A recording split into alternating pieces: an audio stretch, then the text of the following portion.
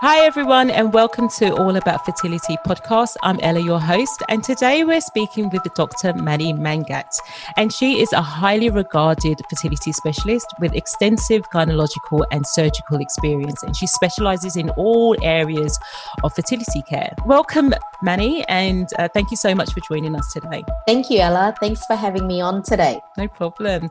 Now, one thing that stands out, Mani, is your passion and your care that you hold for your patients.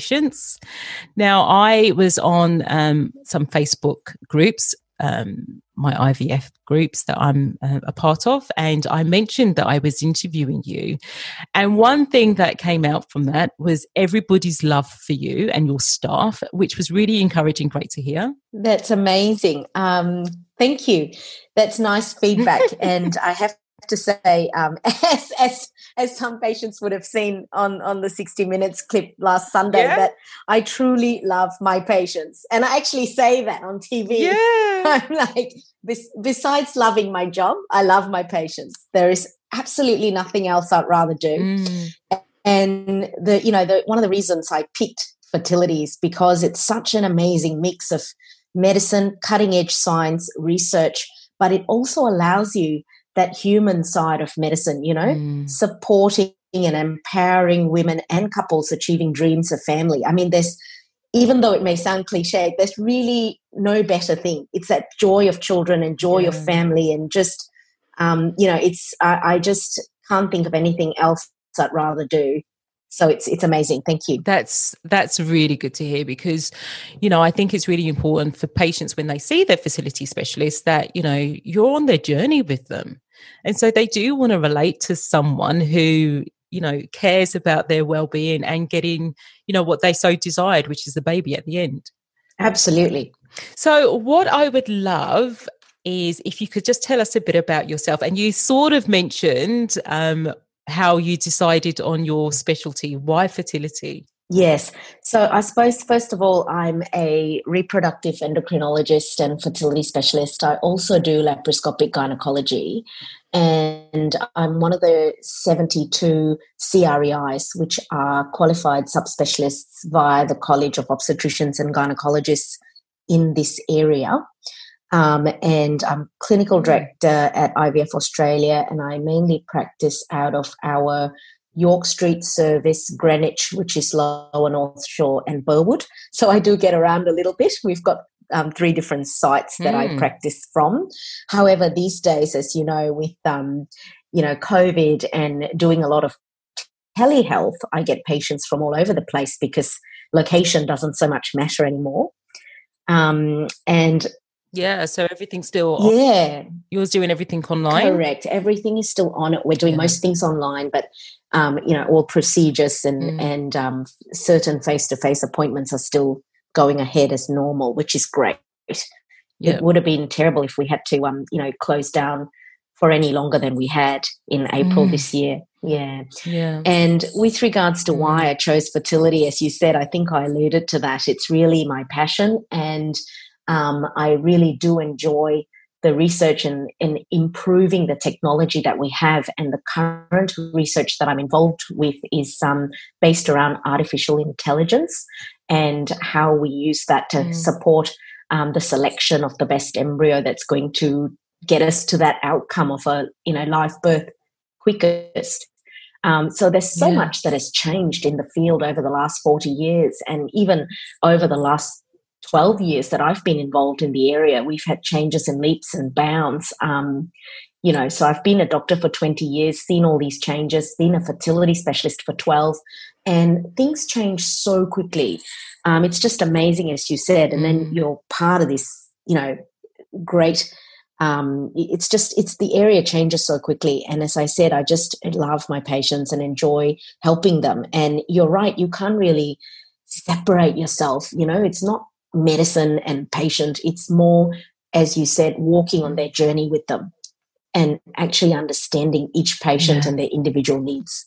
So the hot topic of discussion currently is around elective egg freezing.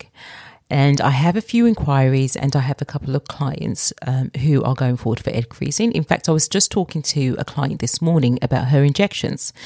So for someone who's thinking about, or who someone who's unfamiliar with the world of fertility or assisted reproductive technology, can you explain what elective egg freezing is and why someone might choose to freeze their eggs? Yeah, absolutely, Ella. It is a very topical area at the moment. And correctly, we are seeing many, many more young women coming in for consultations, with more publicity and education to actually look at the option of freezing their eggs. So I think it all actually caught on and became more popular probably a couple of years ago when big companies like Facebook, Google, and Apple actually publicized that they were going to support their young female staff through egg freezing and even support payments towards egg freezing cycles. And that cottoned on in Australia, and large companies here started looking into options like that as well. And I think then, it became more of a topic that was widely discussed, and young women started looking into it as an option. Now, the reasons why people do it are so varied. For the first time, our national data suggests that first-time mothers in Australia are now over 30 years of age. So as a general trend, we are actually older and not having our children till later. And some reasons for that would be most of us are now career orientated and are actually in the workforce, and therefore want to achieve a lot more with our qualifications and our job prospects before settling down. Some people still want to find the right partner, and that often seems quite difficult because, as we all know, finding the right man can be a challenging task. And some tell me about it. And some women still want to travel and explore job opportunities overseas, and find that for convenience they rather start their family in their late 30s. However, as you know, we are born with our eggs, and our biological clock keeps ticking, and our evolution, we haven't evolved to have children later in life. Our egg quality is better when we're younger. So for all those reasons, it becomes harder for us to fall pregnant as we get older. And hence now egg freezing offers a very viable option or insurance to consider for young women. Just alluding to the other part of the question of, what it involves, I guess where I want to start with is just to mention that we are born with all the eggs we're ever going to have, and we still haven't figured out how to make new eggs. And that is, an alarming fact that most of us don't learn till later in life. And in order to measure our egg reserve, there is a hormone test called your AMH, or your anti-Mullerian hormone. And that is a hormone released by the little follicles in the ovaries, or the preantral follicles that are that should contain an egg in them. So that gives us a surrogate indication based on algorithms for your age as to where you sit, whether your reserve is low, normal, or high. And that correlated with an ultrasound done in the first week of your menstrual cycle, measuring for those antral follicles that have been recruited for the month, can actually then give us a good indication of reserve. However, what's important to mention is that there is no test for quality of those eggs. And we find that the biggest determinant of quality decline is aging. And, no matter how healthy we are, of course, it's important to be generally healthy. And I have a lot of women who take care of their health these days, exercise, eat right, take antioxidants. But it's important to know that background process of aging due to our cellular metabolism and reactive oxidative damage continues in our body, regardless of how well we preserve our external, appearance. And we find that the quality of those eggs starts to decline after about 37. So numbers start to decline from about 35 slowly. Quality starts to have more of an impact after 37, 38. And then there is a very steep decline after 40 years of age. So, therefore, if we are going to consider egg freezing as an option, I think the best time for women to do this is in their early 30s. Obviously, we can freeze eggs at any age, but to give you the most chance of success at the end, freezing your eggs when they're better quality then gives you a better chance of actually creating a normal embryo later on. So I think in your early 30s, you've, thought about where you're at and looked at your career prospects and possibly given yourself a chance to meet someone. And if that hasn't happened, that doesn't matter. You still have good quality eggs, and that's probably a good time to consider, doing something about it. Most women I speak to about egg freezing are in their late 30s, some are in their 40s. And they've obviously come to the realization that they haven't met the right person yet, but they still want children. So should they or should they not be going down the path of freezing their eggs? So that's a very important and good question. So as we said, a woman's egg quality at 40 is going to be, poorer or would have declined compared to a woman who's, for example, 33. So all that indicates is that we're going to need more eggs frozen in order to account for the attrition that the eggs go through to then have a good chance of having an embryo at the end with normal chromosomes.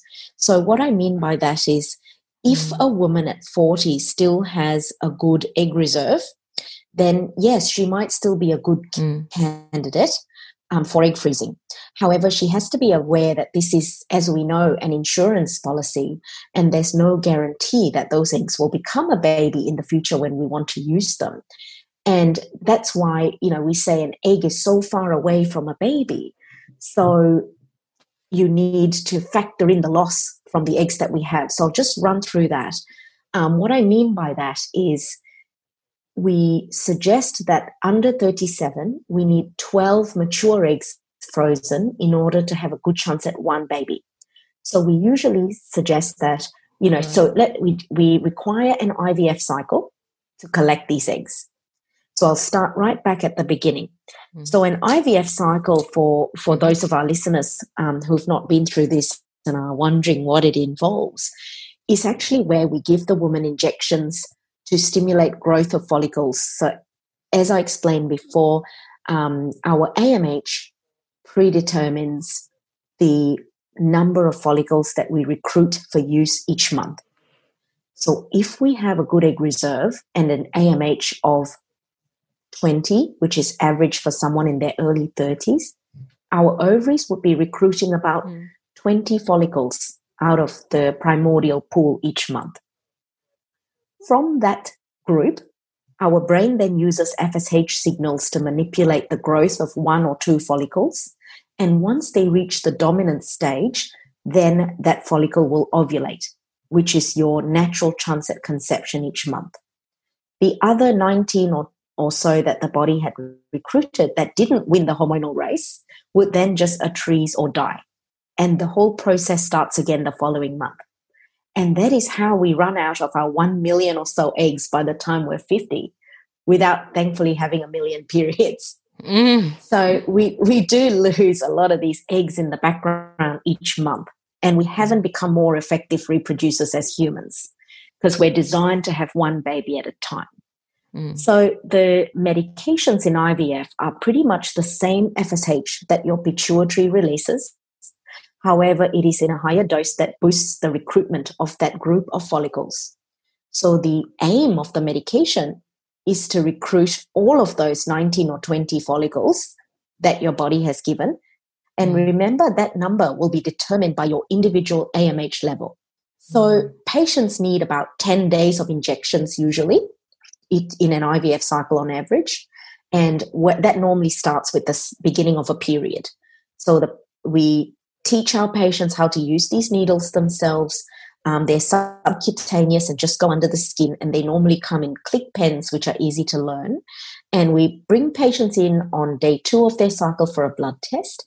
And if their hormones are all baseline, we start 1 injection a day for 5 days. And then we come back for a blood test, and if your body shows that you're responding to that dose and that medication, we then start a second injection for the following 5 days.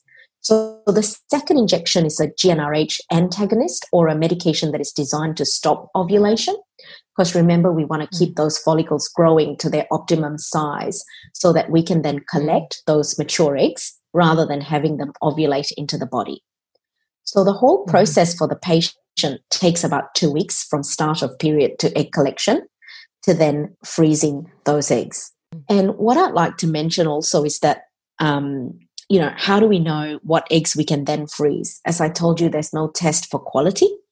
So we freeze eggs that are in the metaphase 2 stage, or they are mature and therefore ready for fertilization. So eggs that are in the metaphase 1 stage, or germinal vesicles or GVs, they are eggs that will not have the potential of maturing, and they may then not fertilize in the future. We know they don't fertilize, so we don't freeze those. So this is where the attrition begins. So let's say we collected 15 eggs, and I'm talking about a woman under 37 at the moment. So we collected 15 eggs. Of those, 12 of them are mature and frozen. So not all of them may be frozen. That's the first step of attrition. Then the second thing we have to consider is their survival when we thaw those or warm those eggs. So the process we use these days for egg freezing is called vitrification. And this has been utilized for 7 to 10 years now.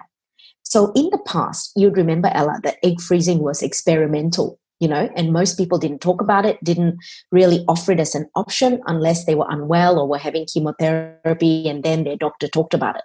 The reason it wasn't so well utilized or publicized is because the slow freeze technique to preserve those eggs was not very good at all. So the egg is the largest water-containing cell in the body, and when we used to slow freeze them, they used to form ice crystals. So most of the eggs that we thawed would not survive at all and not make a baby. So in those days, we used to say patients needed 50 eggs frozen to make one baby. And, who's got the money and the time and the inclination exactly to do that, which is why it wasn't so accessible. However, as of 7 to 10 years ago now, we have progressed to new technology, which is called vitrification. And those eggs are snap frozen like glass. So they're taken down to temperature very quickly.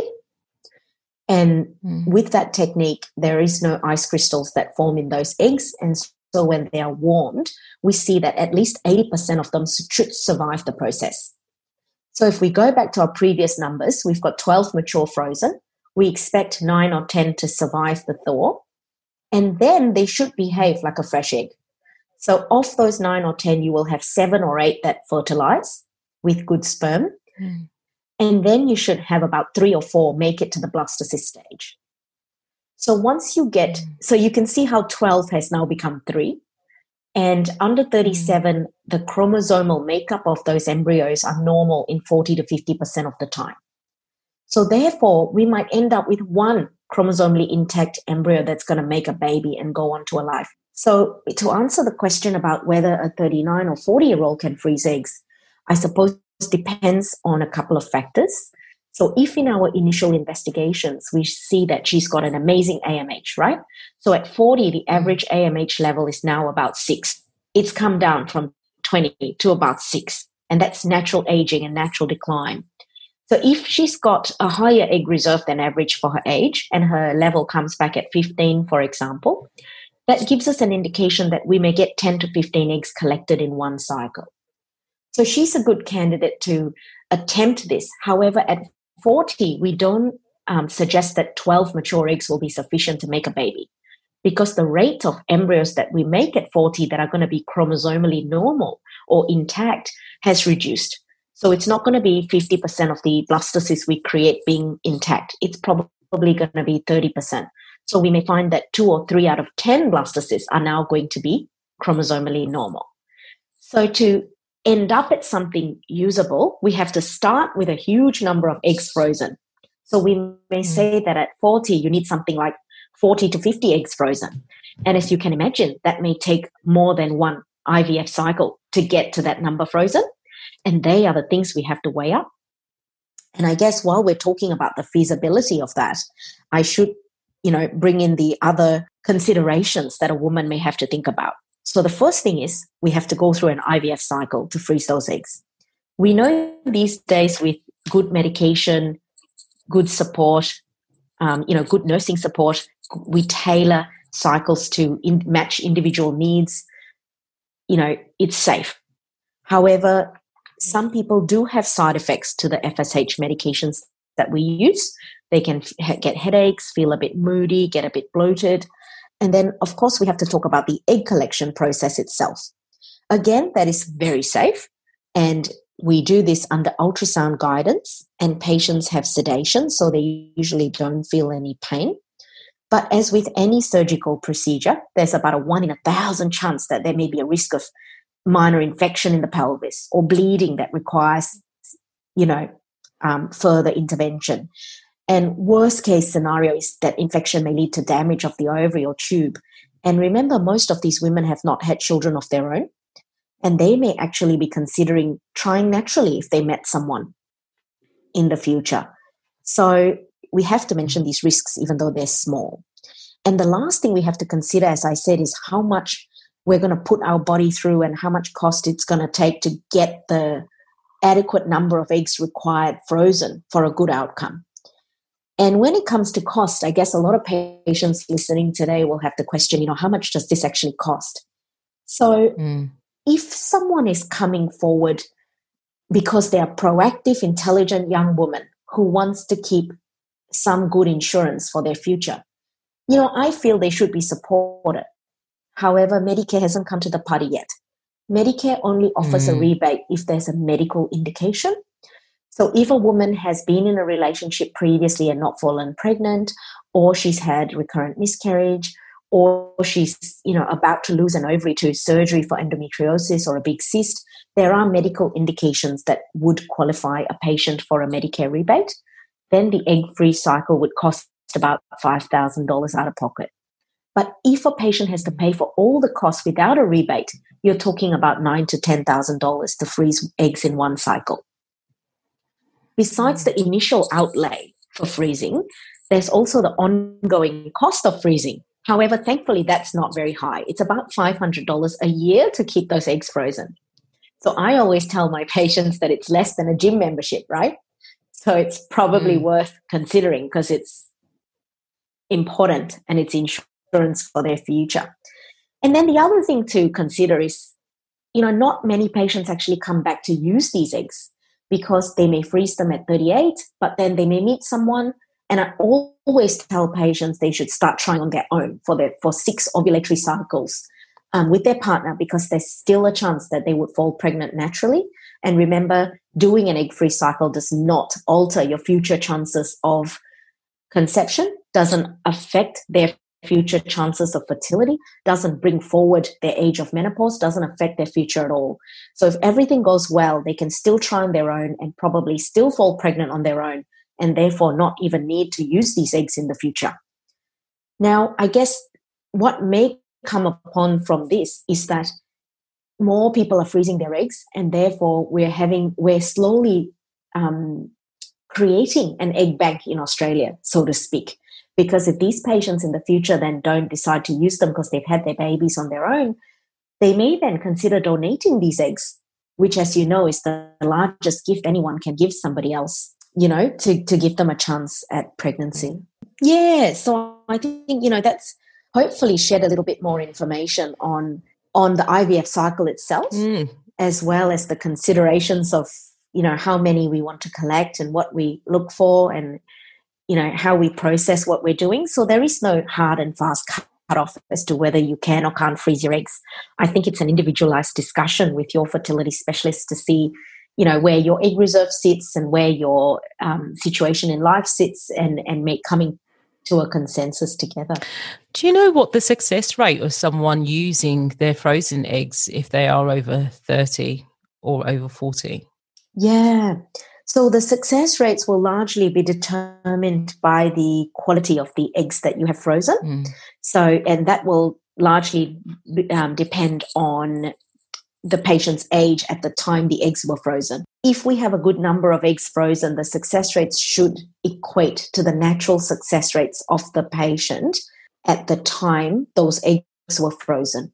So what I mean by that is at 30, the issue with frozen eggs, as I mentioned before, is that we cannot look at what their quality is, because there's no Yeah. test for egg quality.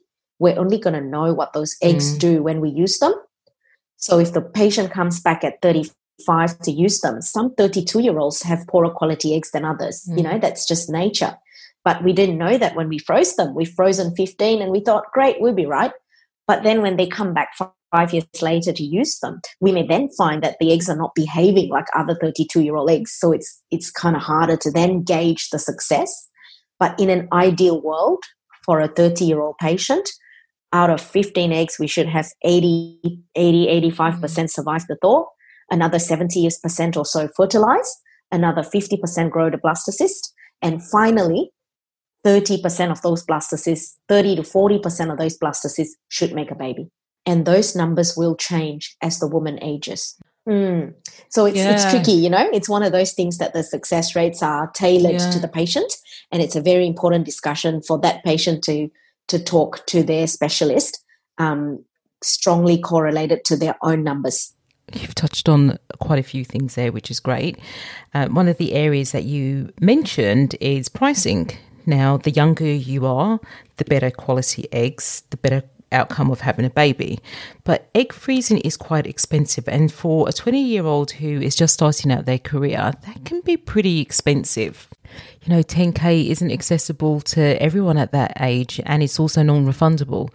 So do you think the cost may come down at some point so it is more accessible and opens up the pool for more people? Yes, I certainly hope so. And we are always working towards different ways. You know, a lot of the cost comes from the actual injections that are used, because each, for example, Gonal F or FSH, you know, whatever brand it is, each injection pen device is about $800 to $900. And one device... No. Yeah, and one device may only last the patient, you know, between 1 and 3 days, depending on the dose that they're on. So usually that's covered by Medicare, and you only pay about $40 per device. But when Medicare does not subsidize the treatment, you find that about $3,000-$4,000 of that cost actually goes towards the medication. So unless pharma companies bring medication costs down, that will be something that will be harder to fix.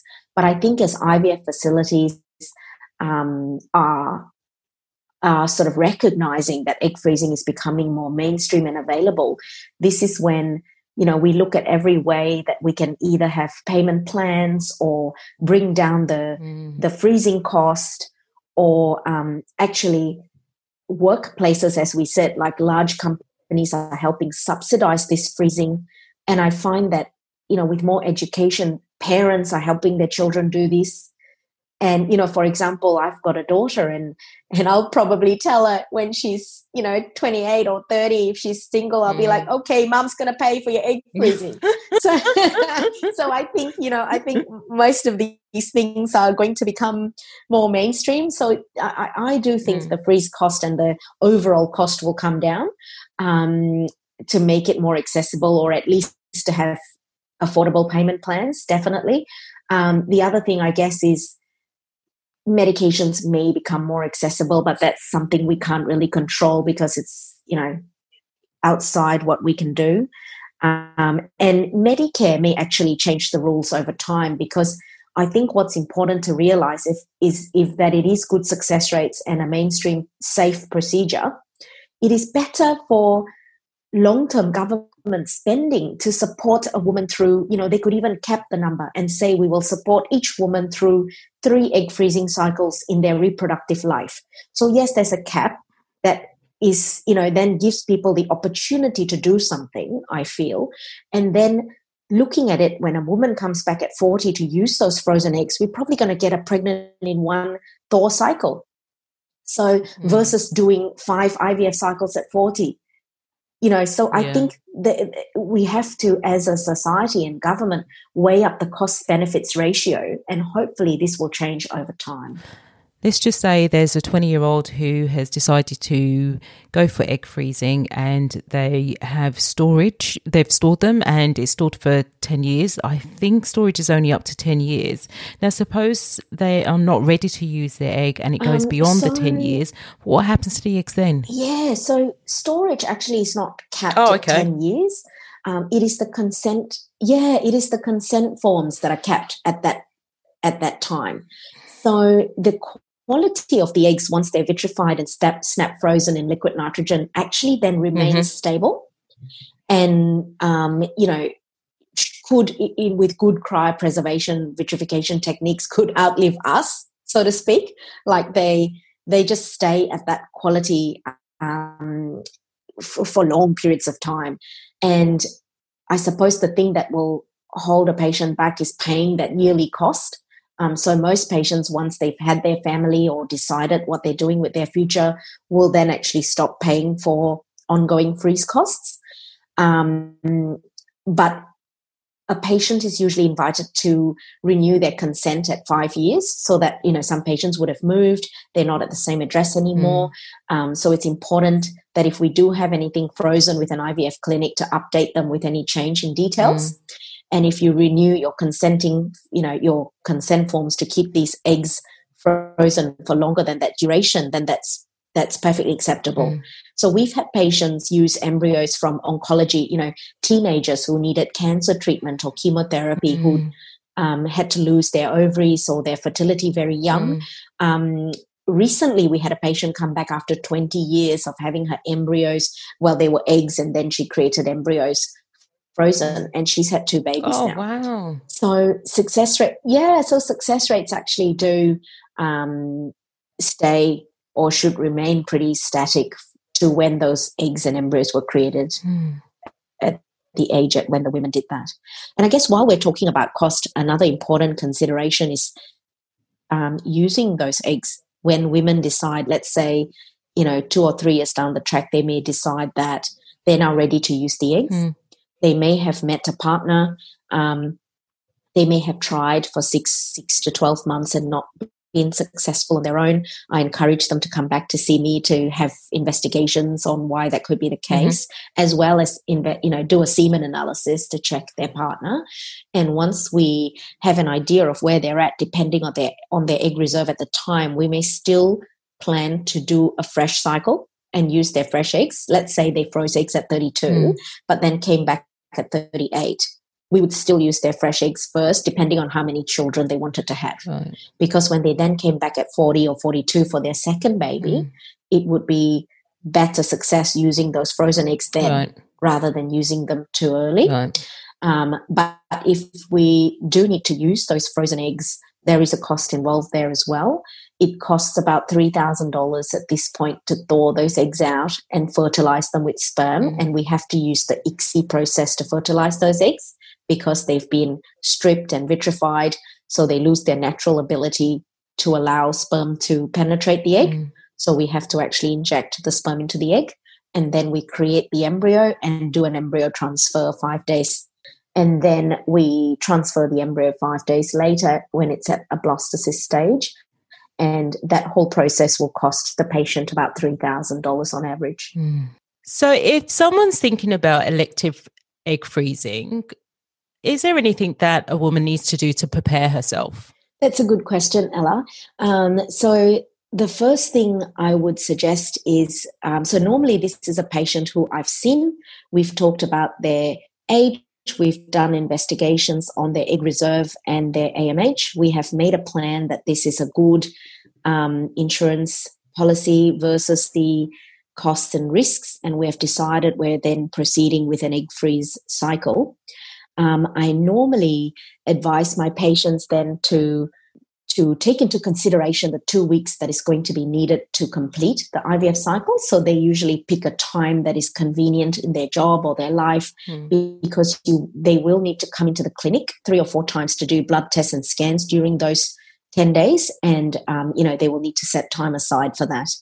And prior to even getting to that point, if the patient was, for example, taking the oral contraceptive pill or using a long-term method of contraception, for example, the NuvaRing or Implanon, then we may need to consider what we do with that. So if a patient is on the combined contraceptive pill, they usually need to stop that to get a period. Yeah. They don't actually need to stop it for any length of time prior to the cycle. Mm-hmm. They just need to stop it as much as a month before. Now, it's important to mention that when a woman is on the contraceptive pill long term, it can artificially reduce their AMH level. Oh. So if I'm seeing a patient to investigate if they're a good candidate, and if their AMH level comes back lower than their age reserve indicates, I would actually tell them to go off the pill for 2 or 3 months and then repeat that level. Mm-hmm. And often we see that it improves. Mm-hmm. If their level is good anyway, even while they're on the pill, then there is no reason to stop it any further than 1 month before commencing the IVF cycle. I also tell patients to then eat a balanced, good balanced diet, high in good fats and high in protein. Mm-hmm. And I also suggest that they take a folate supplement, even though folic acid and folate is historically thought to, and is still utilized for pregnancy to support neural tube development in the baby. And obviously for egg freezing, we're not creating a baby yet. Yeah. But I find that the folate helps support methylation of cells, and methylation helps cells protect them better from reactive oxidative damage. So it may just help nourish the hormonal milieu and the egg quality coming through. Besides that, they just, don't need to do anything special. It's just being healthy, eating a good balanced diet, taking antioxidants, and stopping the pill if they're taking it. Mm-hmm. Now, another thing that's important to mention is there are young women who take progesterone-only long-term contraception, like Implanon or the Mirena, and that's an intrauterine device. Now, those forms of contraception don't actually disturb the ovarian cycle. They stop pregnancy by being a barrier and by changing hormonal preparation of the uterus, but they don't actually affect the way the ovary behaves. So if a patient has a Mirena in situ, they don't have to have that removed before they come to see us to consider egg freezing. So we can actually get around it and still complete the cycle with a Mirena in situ. That would be applicable to some people because they probably don't want to have it removed and then have to have it reinserted later, because that is a procedure. You've really given us some food for thought and really unpacked the process of egg freezing. So thank you so much for that. Women are seeking options, and, the correct information is so important because it can be complex. I think some women actually don't realise that once your eggs are on ice and you decide to use them, they do have to go through an IVF procedure. But I guess the first step is to speak to a fertility specialist about your options. Manny, thank you so much for your time. And if anybody wanted to contact you, I'll leave your details in the show notes. My absolute pleasure, Ella. It was really, really good chatting, and I really hope I cleared up a few of those confusing areas for people listening today. And I think, as you said, take-home messages, it's a very viable option. It is worth considering if the circumstances are right. Think about it sooner rather than later, and don't be afraid to come and speak to one of us, because we will often then clarify all the misconceptions that are, on Google, because you're quite right. I would be overwhelmed as well if I Googled egg freezing. The number of conflicting things that come up, you kind of just sit there and go, oh gosh, too hard basket. So please don't do that. First step is just have confidence, pick a specialist you trust, and just make an appointment and have a chat. Thank you again so much. Love your enthusiasm and passion, and stay safe.